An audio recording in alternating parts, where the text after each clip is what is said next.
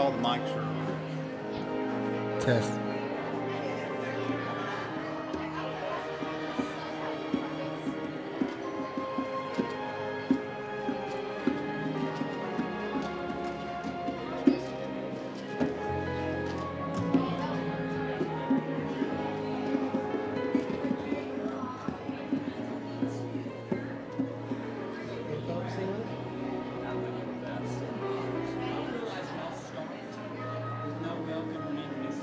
Yeah, he's back to checking the mics right now.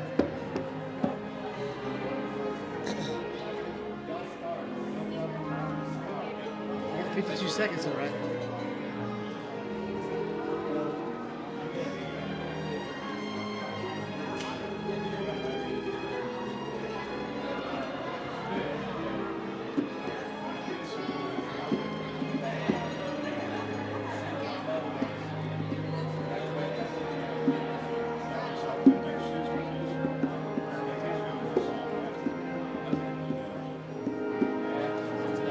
Yeah, 23 seconds until we start, right?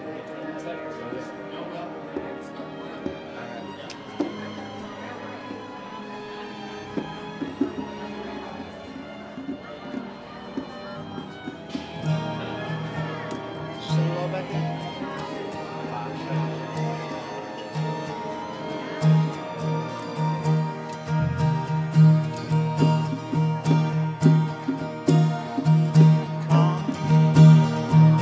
Now is the time to worship. Come. Now is the time to give your heart. Come, just as you are to worship. Come, just as you are before your God.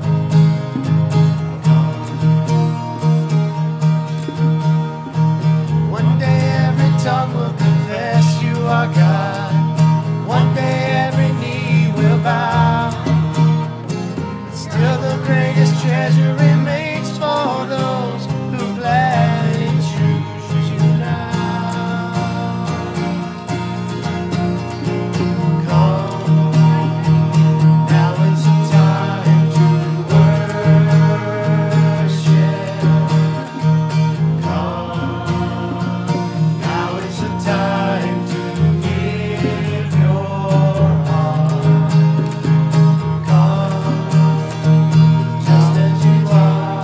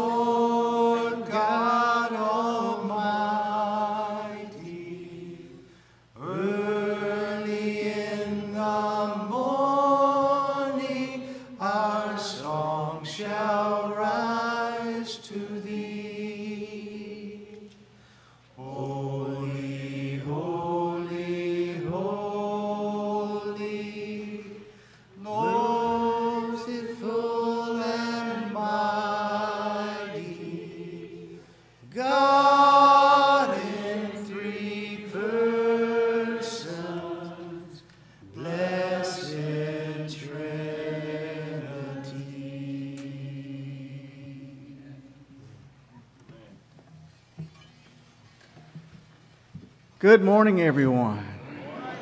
Aren't you glad that we worship a God of wonders? And we are thankful for that. I hope that everyone had a wonderful Christmas. Did everybody have a great Christmas time? Good. I'm glad that you did. I hear our children have had a great Christmas, and Santa Claus came and brought all sorts of good gifts, and a wonderful time was had by all. But I'm so glad for that. We welcome you here. We welcome our guests. We have some guests that are here, and we welcome you. You're very special to us, and we're glad that you're here with us, and hope you'll feel very much a part of our family as we worship God together today.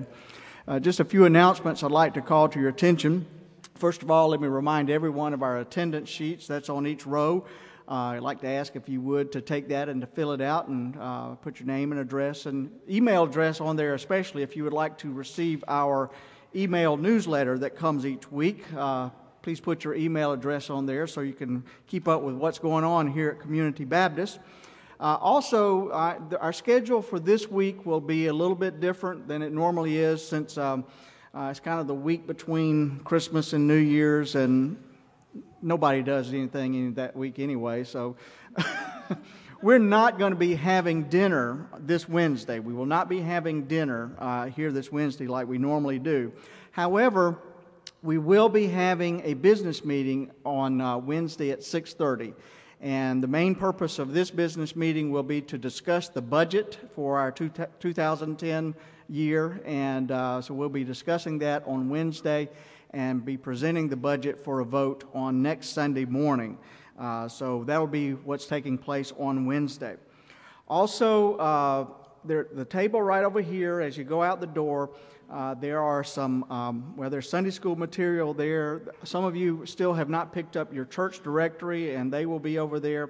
And there is a calendar, much like what is in your worship folder, but on the opposite side of the calendar, it has a list of the volunteers that will be serving during the month of January. So if you don't know if you're serving during the month of January, pick up one of those calendars before you leave, and you'll see where you'll be of service on that day. We're glad that you are here today, and it is wonderful to be in God's house, to love each other, to love our Lord Jesus Christ, and to share in that love with one another. So let me invite you to stand and turn and greet your neighbor and share the love of Christ this morning.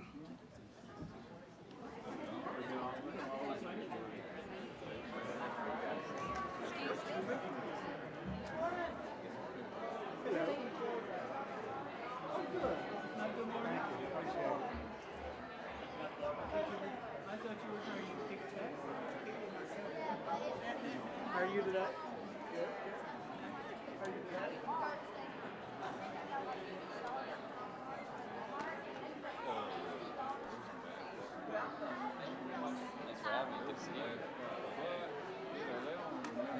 I'm all right, I guess. How about you?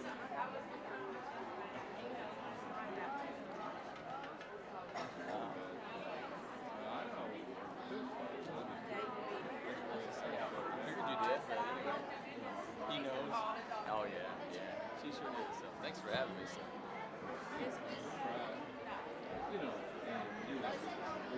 I'm sorry.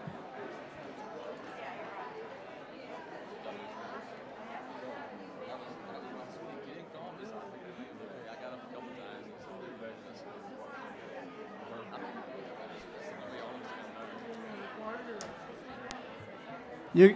You can feel the love in this place. I tell you what, you turn people loose to greet each other and to share the love of Christ, and it's hard to get people back together.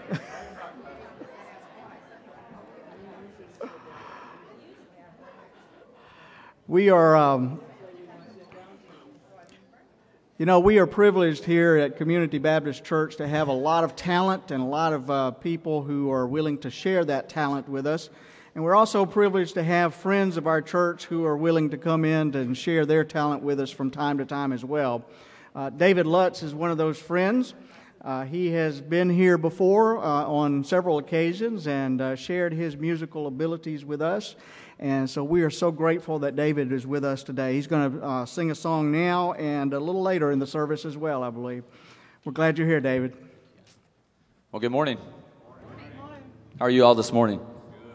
Good. You sound kind of awake anyway. So, well, thank you guys for having me again this morning. I don't get to do this as much as I'd like to, but it is a pleasure to be here and an honor. So, just wanted to start by saying thanks to the pastor here, of course, and then of course the praise band. You guys put your hands together for these guys. It's a lot of work to get up here and play a couple songs. For most people, I just kind of wing it. That's what I do best, and you'll see that in a minute. But anyway, I'm not really unnerved by much. But needless to say, we are here this morning to worship the Lord, and I just thank you for that opportunity. And if you guys know these songs, like I said, we're here to worship together, sing along. You don't have to stand up if you don't want to, but if you want to stand up and sing and praise with me, then go right ahead. I think I've been informed that you do know the second song I'm doing, so I would expect you all to sing along on that one for sure. So anyway, thank you guys once again, and God bless you.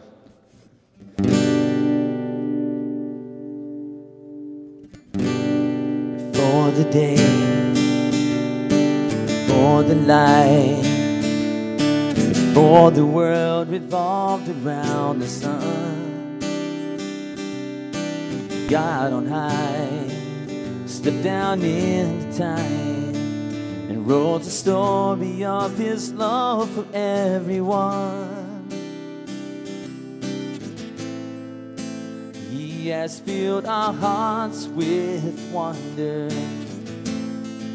so that we always remember. You and I are made to worship. You and I are called to love. You and I are forgiven and free. You and I embrace surrender. You and I choose to believe that you and I will see who we were meant to be.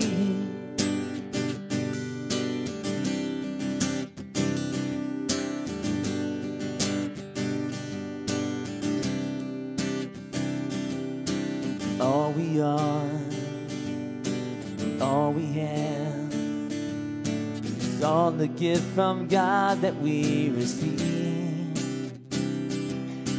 Brought to life, we open up our eyes to see the majesty and glory of the King.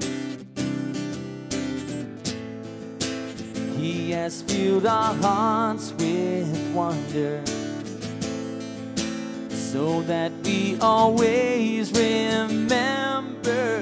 You and I are made to worship. You and I are called to love.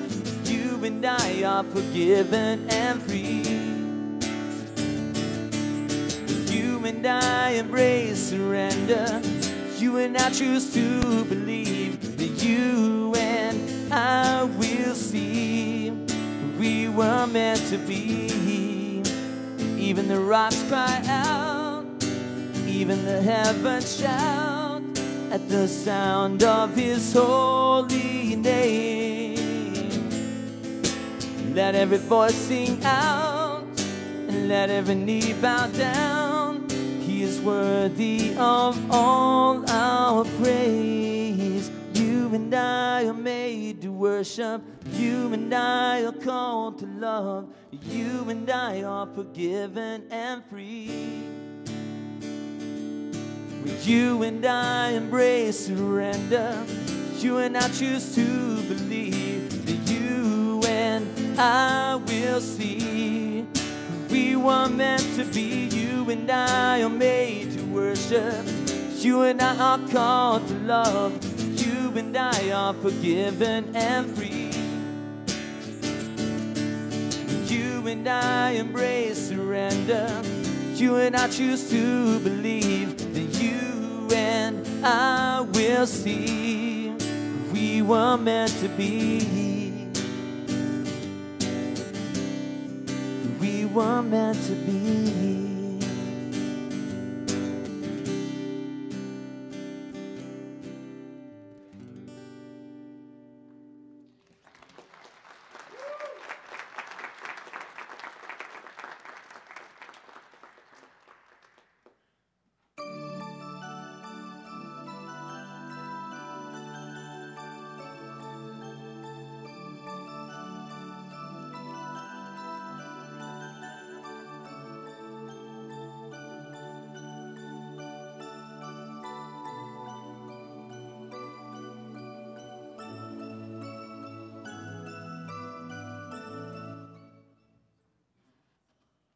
Can you hear me? Oh, now. Okay, good. Well, we have finished up all the Christmas celebrating, and I guess everybody had a good one, right? Santa Claus came to see you, so that must mean you must have been good, right? Okay, now this week we have another big holiday coming. Who knows what it is? What is it? What? The New Year. And what is something, now we don't get gifts for New Year's, but there is something that some people do for New Year's. It requires writing something down. You know, like before Christmas, we made a Christmas list. But for New Year's, what kind of lists do we sometimes make? Anybody know? Right, resolution list. Oh dear, that's a big word, resolution. Does anybody have a clue as to what it means if you make a resolution? Anybody? Okay, if we make a resolution, it's like we put down something that we promise we're going to do for that year. It's kind of like a self-improvement plan.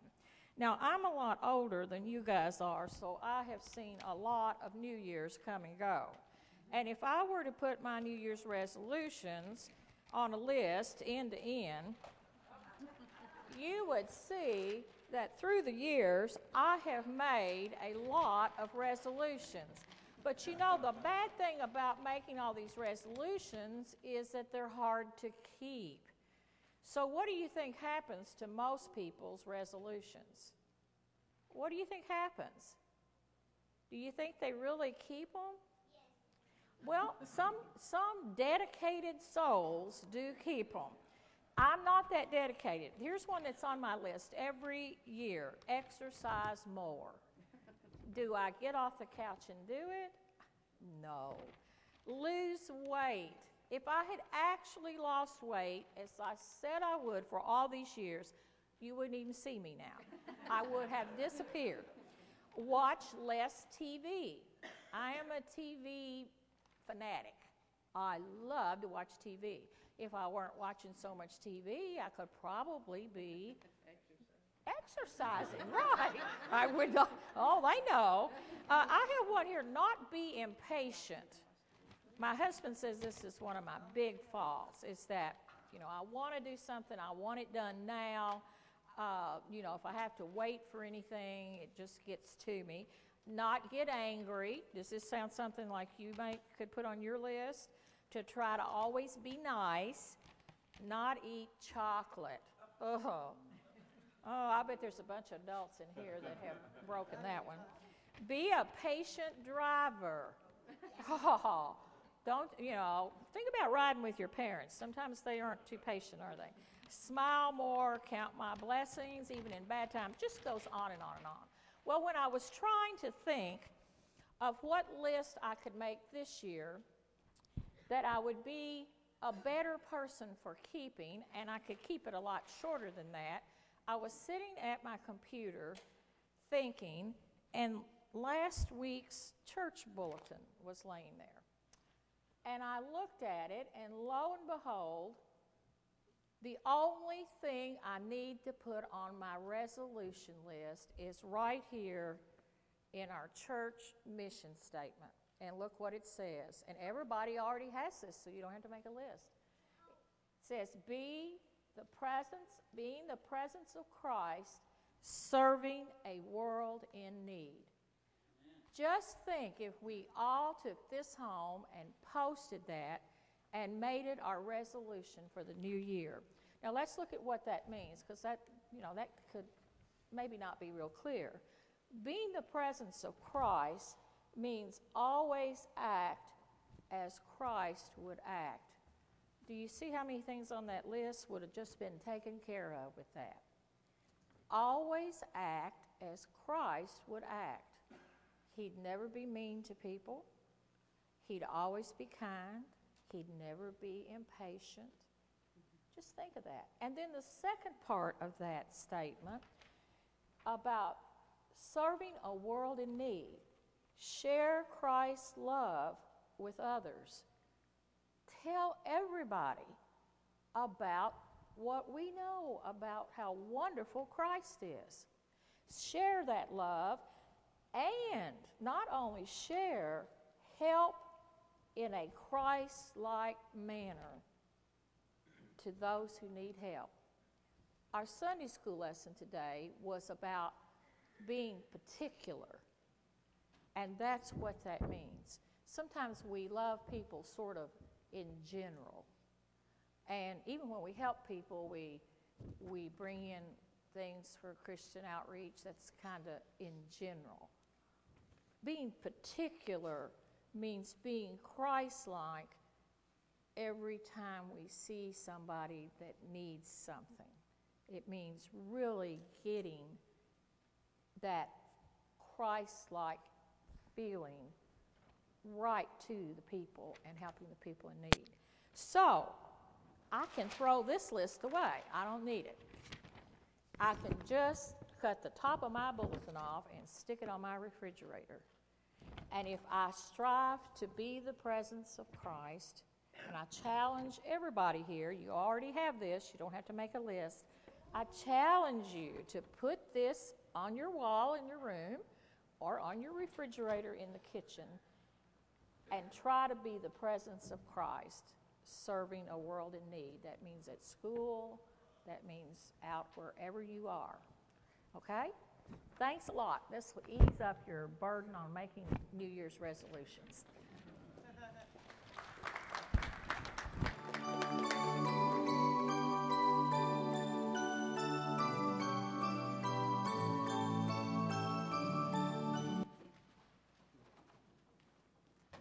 Please stand as we sing hymn number 87.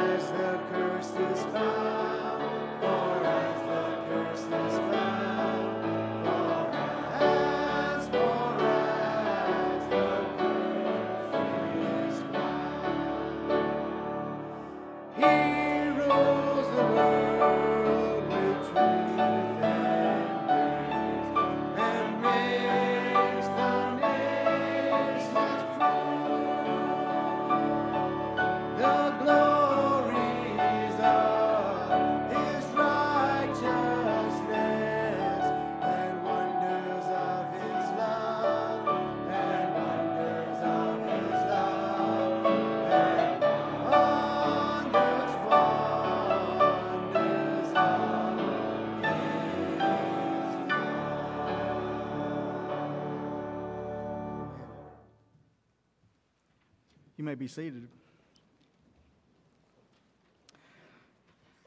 Our scripture reading for today, last week, if you'll remember, our scripture reading was from Luke 2, which of course was the Christmas story about the birth of Jesus. And this is the next passage in the same chapter, Luke 2, verses 41 through 52. Now every year, Jesus' parents went to Jerusalem for the festival of the Passover. And when he was 12 years old, they went up, as usual, for the festival. When the festival was ended and they started to return, the boy Jesus stayed behind in Jerusalem, but his parents did not know it. Assuming that he was in the group of travelers, they went a day's journey. Then they started to look for him among their relatives and friends. When they did not find him, they returned to Jerusalem to search for him. After 3 days, they found him in the temple, sitting among the teachers, listening to them and asking them questions. And all who heard him were amazed at his understanding and his answers. When his parents saw him, they were astonished. And his mother said to him, "Child, why have you treated us like this? Look, your father and I have been searching for you in great anxiety." He said to them, "Why were you searching for me? Did you not know that I must be in my Father's house?" But they did not understand what he said to them. Then he went down with them and came to Nazareth and was obedient to them. His mother treasured all these things in her heart. This is the word of God for you and for me. Thanks be to God. Let us pray. As in the days of our youth, O Lord, we come expectantly, anticipating what you have in store for us today. We are eager to hear your voice, and we are ready to hear your call.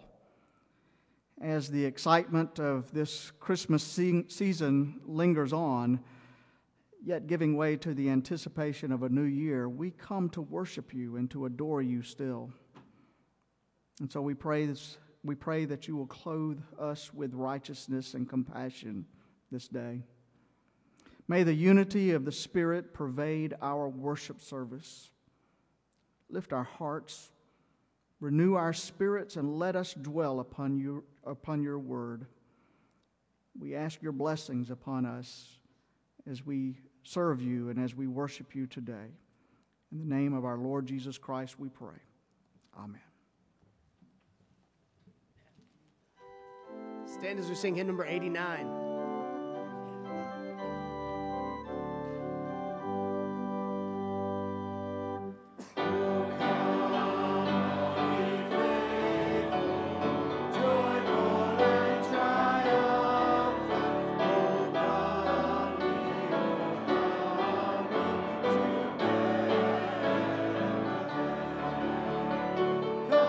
Come and behold him, born the King.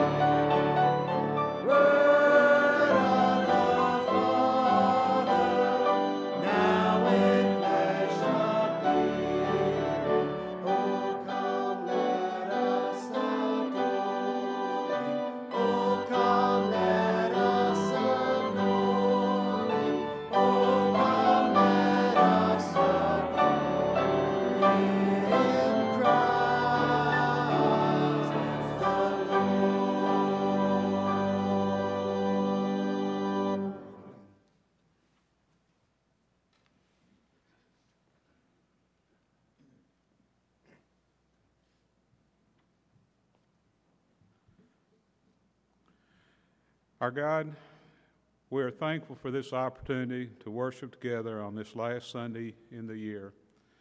And we acknowledge that we have been a very blessed people, and we just praise you. But God, we are painfully aware that the past year has not been good for everyone and has been one of difficulties for so many. For those who've experienced failing health, for those who are living through the disappointment of family problems, for those who are grieving the loss of a loved one, for those who are coping with the loss of a job, and for those who are just wondering how they will make it through another day. We ask that there will be a sense of your presence and your love to comfort those for whom life is so difficult. And God, we know that you continue to provide many opportunities for us to be used in your service. And we often confess that we feel that we're not talented enough, that we're not worthy enough, or that the time is not right to really be your servant. Christmas reminds us that you often chose very common and ordinary people to share the love of Christ with others. God, grant us the courage and the willingness to serve in whatever way you can use us. And may we continue to seek your guidance in the coming year. Amen.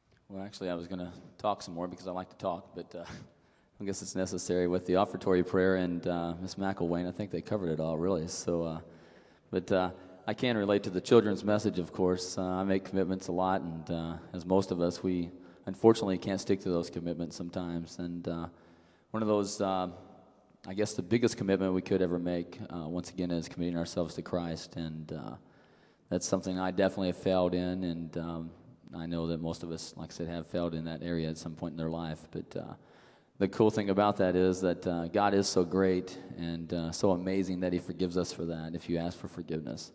And that's this next song, like I said, I know all of you know it, so you need to be singing along. This is something we can all sing together, and I'm glad that I picked this because I guess everybody in the world knows it now. It's almost a traditional type hymn because it's so popular, but it's one of my favorite songs, contemporary Christian worship, and it's How Great Is Our God. So if you'd like to stand with me, if you feel like standing and you can stand, then stand on up and let's sing together. Come on now. Don't make me stand here and just keep talking to you. That would be really sad.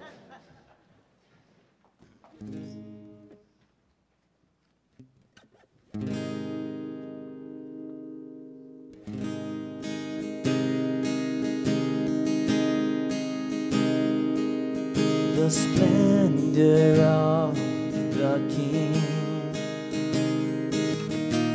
clothed in majesty, the all the earth rejoice, all the earth rejoice. He wraps himself in light. Darkness tries to hide. It trembles at his voice, it trembles at his voice. How great is our God? Sing with me, how great is our God? And all will see how great is our God. One more time, sing it with me. How great is our God? How great is our God? Sing with me, how great is our God? And all will see how great is our God.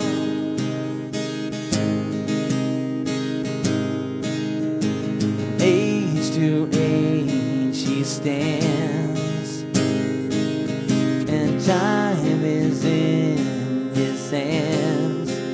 Beginning and the end, beginning and the end. The Godhead, three in one. Father, Spirit, Son, the Lion and the Lamb, the Lion and the Lamb. How great is our God? Sing with me, how great is our God? And all will see how great is our God.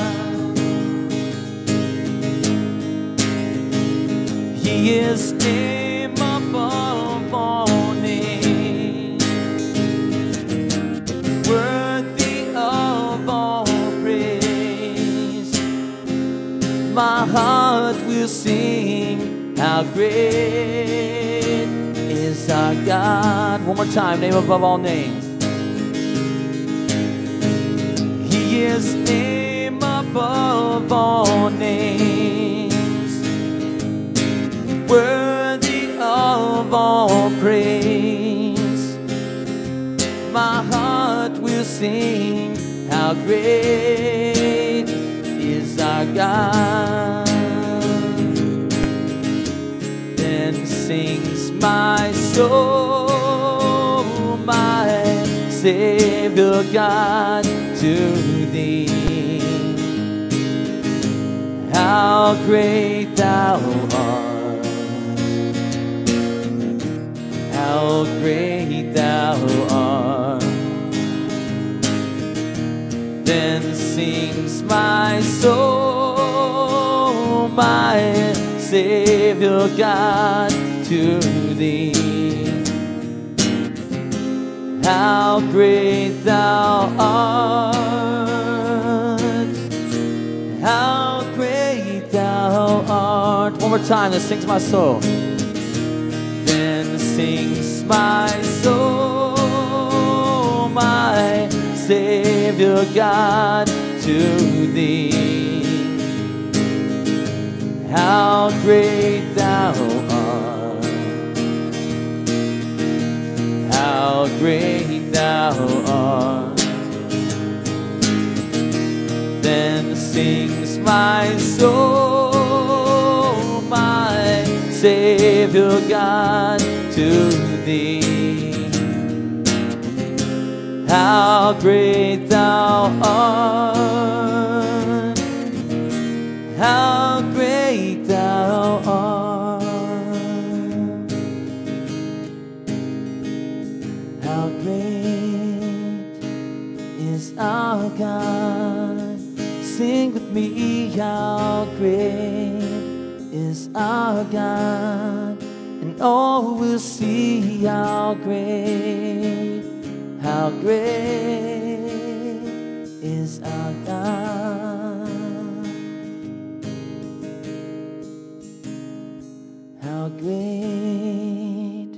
is our God.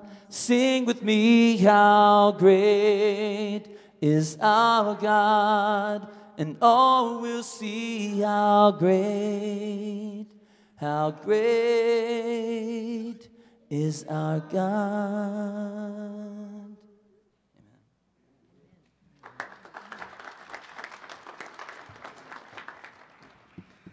Thank you, David, and isn't it wonderful to serve a great God? And how great is our God? And we're privileged to be a part of that family of greatness. The pastor of a local Baptist church had been trying for months to get little Johnny to come to church with him and be a part of his third grade Sunday school class. And finally, after talking to Johnny and his mother for what seemed to be the 100th time, Johnny finally agreed to go to church with the pastor. And so the pastor came by and picked him up, and Johnny seemed to enjoy everything that took place in the Sunday school and the worship. However, as the baptismal service began, Johnny ran out the back door of the church and all the way home. And so his mother asked him why he ran home instead of riding with the pastor, and little Johnny said, "It's all a racket. They get you in there, and they let you make all these nice things, and they tell you all these great stories just to get you relaxed so that they can drown you at the end of the service." Well, needless to say, Johnny's experience of going to church was not as positive as Jesus' experience when he went to the temple when he was 12 years old. As a matter of fact, these two stories bear no resemblance whatsoever. Jesus' parents, Mary and Joseph, were devout Jews. And since they were devout Jews, they went to Jerusalem every year to celebrate the Passover festival. But this year was a little bit different. Because you see, on the way home from Jerusalem, going back to Nazareth, Jesus' parents suddenly realized that Jesus was not with them.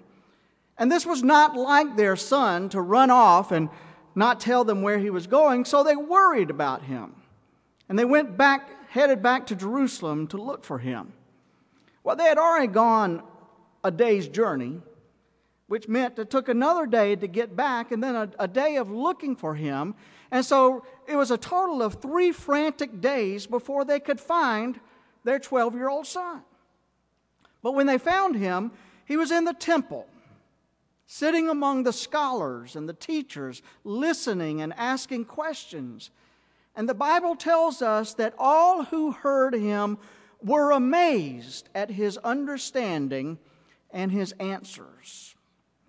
However, when Mary and Joseph found Jesus, their reaction was not so much that of amazement as it was a combination of relief and wait till I get you home.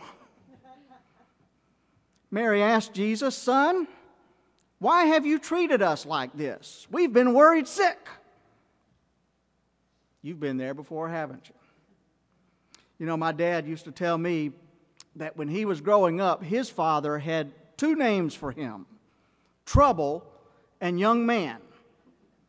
And he said that as long as his daddy was calling him Trouble, he knew he was okay. But when his daddy called him Young Man, he knew he was in trouble.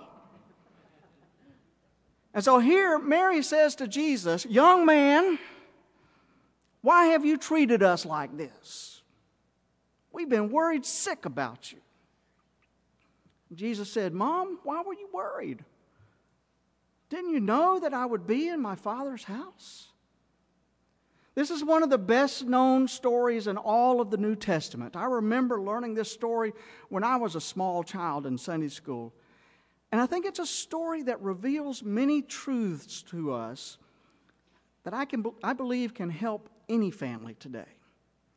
And the first truth is this: no family is free from conflict. Not even Jesus's. My friends, wherever there are people, there's bound to be conflict. Many of you can remember the inspiring words of Winston Churchill during World War II. He said, "We shall fight on the beaches, we shall fight on the landing grounds, we shall fight in the fields and in the streets, and we shall fight on the hills." Robert Orban says that sounds a lot like his family on vacation. A lot of fighting going on. Danny Cox tells a story about his grandson Rex. It seems that Rex was in kindergarten at the time when he caught a terrible case of spring fever, and he didn't want to go to school. And after all, it hadn't been all that long since he had the freedom to come and to go with his mother as they wanted. And so he probably thought that he had a decent chance of talking his mother into playing hooky with him for one day. And living in Southern California, Rex was well aware of the many diversions that could make an excellent alternative to going to school. And so he sidled up next to his mother and he says, "Mom, it's such a beautiful day outside. It's too pretty to go to school. Can we go to the beach?" Mom said, "No, honey, you have to go to school today." So Rex figured that the destination that he had suggested just wasn't enticing enough to gain his mother's compliance. And so he said, "Then how about Disneyland? Think of all the fun things that we can do at Disneyland." And his mother said, "No, Rex, you have to go to school today." "Well, why?" Rex asked.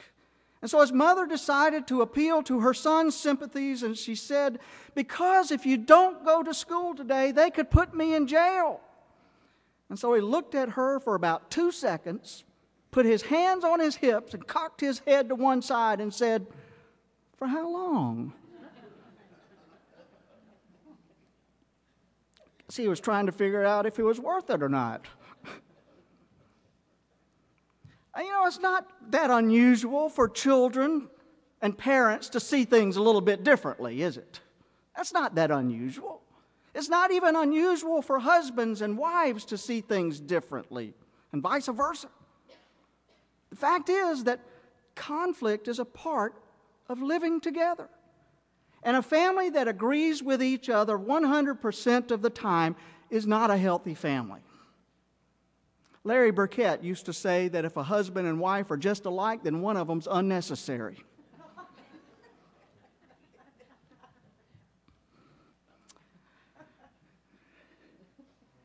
Now, I'm sure that some of you may have lived in a family that in which everyone had to agree because maybe they lived in fear of dad or maybe mom, and nobody dared to disagree with them because of the harsh discipline in the family. And discipline is important in a home. However, if discipline in a home is so severe that children can never develop their individuality, then the home is abusive. But I don't get that picture from this story of Jesus' family, do you? I'm sure that Mary and Joseph had their rules for Jesus to follow, just like every other parent has rules for their children. But this story reflects that Jesus had learned a healthy sense of autonomy, a sense of independence, a sense of himself. I mean, take a look at this story. Besides staying behind in the temple without permission, Jesus was apparently very comfortable with stating his view about things. We are told that he's sitting there among the scholars and the teachers, and the Bible tells us that all who heard him were amazed at his understanding and his answers. So he seemed to be very comfortable listening to what the teachers were saying, but he also seemed to be very comfortable with sharing his own ideas about what they were teaching. And I think that this demonstrates a lot of maturity and self-confidence in this young boy. And that's a sign of a healthy family. Why are you so worried, Mom? Didn't you know I'd be in my Father's house? So the first truth is that no family, not even Jesus' family, is without conflict. Here's the second thing. This story reminds us that what holds a family together is mutual respect. Of course, Mary and Joseph were concerned that Jesus was not with them. but they didn't seem to panic. I think I would have been panicking. They didn't seem to panic. And there was no sign after it was all over that they overreacted with harsh punishment. And I think that this shows that there was a great deal of mutual respect in this young family. Remember how Joseph respected Mary under the suspicious circumstances of her pregnancy? He didn't want to shame her. And look at how they treated Jesus in this moment of disobedience. Notice how the story ends. It says, Mary and Joseph did not understand what Jesus was saying to them, but he went home with them to Nazareth, and he was obedient to them. And Mary treasured these things in her heart. Folks, this was not only a love-based family, it was also a respect-based family. Now, I know that children can be a challenge sometimes, can't they? Right? Did I hear an oh yeah? Or was that an amen? One comedian says that whenever he has a headache, he does exactly what the aspirin bottle tells him to do. Take 2 tablets and keep away from children.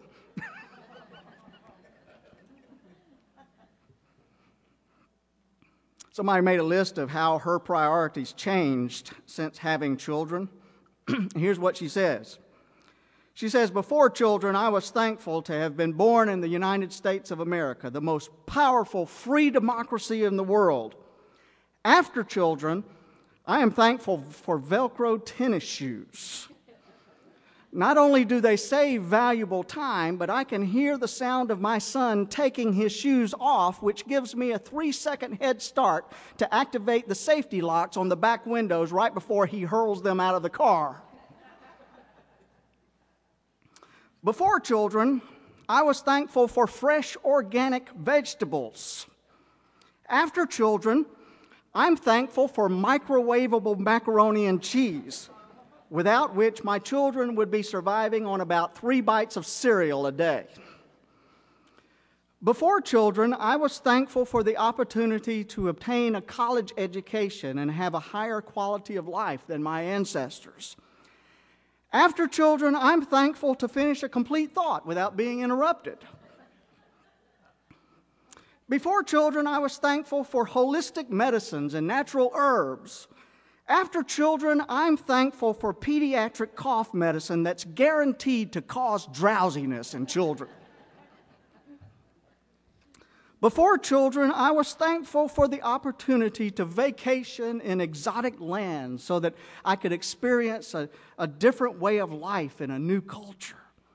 After children, I'm thankful to have time to make it all the way down the driveway to get my mail. Before children, I was thankful for a warm, cozy house to share with my loved ones. After children, I'm thankful for the lock on the bathroom door. Before children, I was thankful for material objects like custom furniture, a nice car, and trendy clothes. And after children, I'm thankful when the baby spits up and misses my shoes. And finally, before children, I was thankful for my wonderful family. And after children, told you I'd get you back.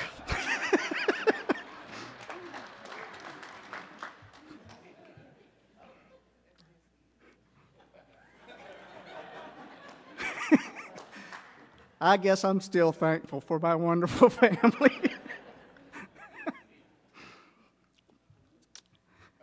Children are a challenge sometimes. But you know something? There's a difference in the way children turn out when they live in a home where they feel loved and respected. There was a research study done of students chosen from who's who among American high school students, and it revealed some startling results. Each of the students in this survey had at least a B average and was involved in school and community activities, and demonstrated leadership qualities in their lives. More than 3,000 students were interviewed, and the survey asked the students whether they lived in a happy home or an unhappy home. And it also asked them about some of their behaviors as teenagers, and among the findings are these. Teenagers were nearly 5 times more likely to smoke if they came from an unhappy home. Teens from unhappy homes were twice as likely to drink to the point of getting drunk. 2% of teens from happy homes admitted to attempting suicide, while 18% from unhappy homes said that they had tried to take their own lives. 20% of those from happy homes admitted to sexual activity, while 46% from unhappy homes had engaged in premarital sex. Those from unhappy homes said that they were more likely to have sex with a stranger than those from happy homes. The survey did not ask about the students' religious beliefs or affiliations, nor did it ask about the spiritual climate in their families. But it's obvious that teens who live in a happy home are less likely to participate in risky behavior. But that leads us to a very important question.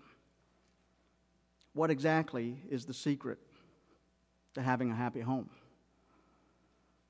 Well, isn't it where mom and dad and children and parents all respect one another? Well, sure, conflict in a home is natural. It happens in every home. But it's mutual love and respect that keeps that home together. And then finally, one more thing, and I think this is the most important thing. No, I know this is the most important thing. Ultimately, what makes a family successful and happy is that it has a shared faith in God. You know, we may miss this lesson in this passage of Scripture because we may think of Jesus as uniquely God's Son. But we need to remember that Jesus truly emptied himself when he came to this earth. When he became just like we are, fully human. Philippians told us that he put all that aside, all that glory in heaven aside, and became a human being just like us. He was a boy just like every other boy, and yet he knew that God loved him, and he knew that God was his Father. Now, obviously, Mary and Joseph had done their part to raise Jesus in a synagogue, and Jesus had learned his lessons well. As a matter of fact, well enough to amaze the teachers in the temple and with his answers and his questions. And I don't think I have to quote to you the statistics concerning children who have been raised in homes where both parents are active in their church. You've probably heard them before. But you need to know that it's all a package. It's all a package. Loving one another, respecting one another, and worshiping together as a family. Now, these things won't guarantee that a child will turn out okay. But they're the best formula that we know of that we have for successfully raising a child and having a strong, healthy family. The Human Development and Family Department at the University of Nebraska has developed a profile of what a strong family looks like. And here's what it says. Number 1, appreciation. Family members give one another compliments and sincere demonstrations of approval. They try to make each other feel appreciated and good about themselves. Number 2, the ability to deal with a crisis in a positive manner. They're willing to take a bad situation and see something positive in it and then focus on that positive. Number 3, time together. In all areas of their lives, meals, work, recreation, they structure their schedules to spend time together. Number 4, a high degree of commitment. Families promote each person's happiness and welfare, invested time and energy in each other, and made their family their number 1 priority. Number 5, good communication patterns. These families spent time talking with each other, and they also listened well, which shows respect for the other person. And then finally, number 6, a high degree of religious orientation. Not all belong to an organized church, but they consider themselves to be highly religious. This is what it means to have a successful, strong, happy family. So how does your family stack up? Being a successful family is not really brain surgery, but it does require a lot of hard work. It requires love. It requires commitment and respect. And it requires a family that puts God at its very center. And it's my prayer that your family will take this cue from Mary and Joseph and Jesus today and live in such a way that you all, parents and children alike, will grow, not only in your love for one another, but also, and most especially, in your love for God. May it be so. Amen. We're going to sing a hymn of response, number 77, Come Thou Long Expected Jesus. There may be someone here today who needs to make that commitment to Jesus Christ this morning and to accept the lordship of this child who taught us, even when he was 12 years old, a lesson. You know, the prophet says that a little child will lead them, referring to the Christ child. And that is true. Christ came to this earth, and even as a child, leads us. And he led us through his adulthood. And he taught us the way to live our lives. And he taught us that the best way that we could live our lives is in following him. So there may be someone here today who's never made that commitment to follow Jesus, and I hope you'll do it today if you haven't. Putting him at the center of your heart, that's the first step towards fulfillment and completeness in your life and in your family. So if you've never made that commitment, please do that today. If you're looking for a church home to be a part of, we invite you to come and unite with our church, or maybe just need to come and have a time of prayer. We invite you to come as we sing together, Come Thou Long Expected Jesus. Would you come?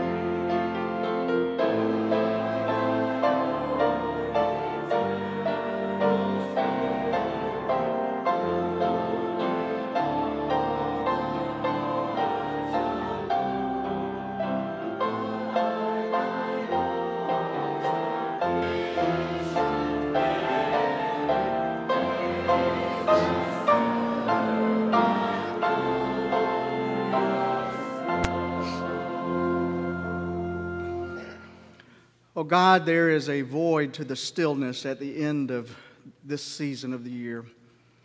As our fellowship is concluded and as we leave this place, we go from here to the strange dullness of the after-Christmas lull, combined with the hesitant anxiousness of beginning a new year. And yet, even in the midst of this sentimental turmoil, the peace of Christ can settle us and calm us and give us life. May our lives be enriched by all that is good. May our fellowship be sweetened by sincerity and kindness. And may the reality of the blessedness of the Christian life bring an ever-present glow to our hearts. Through our Lord Jesus Christ we pray. Amen.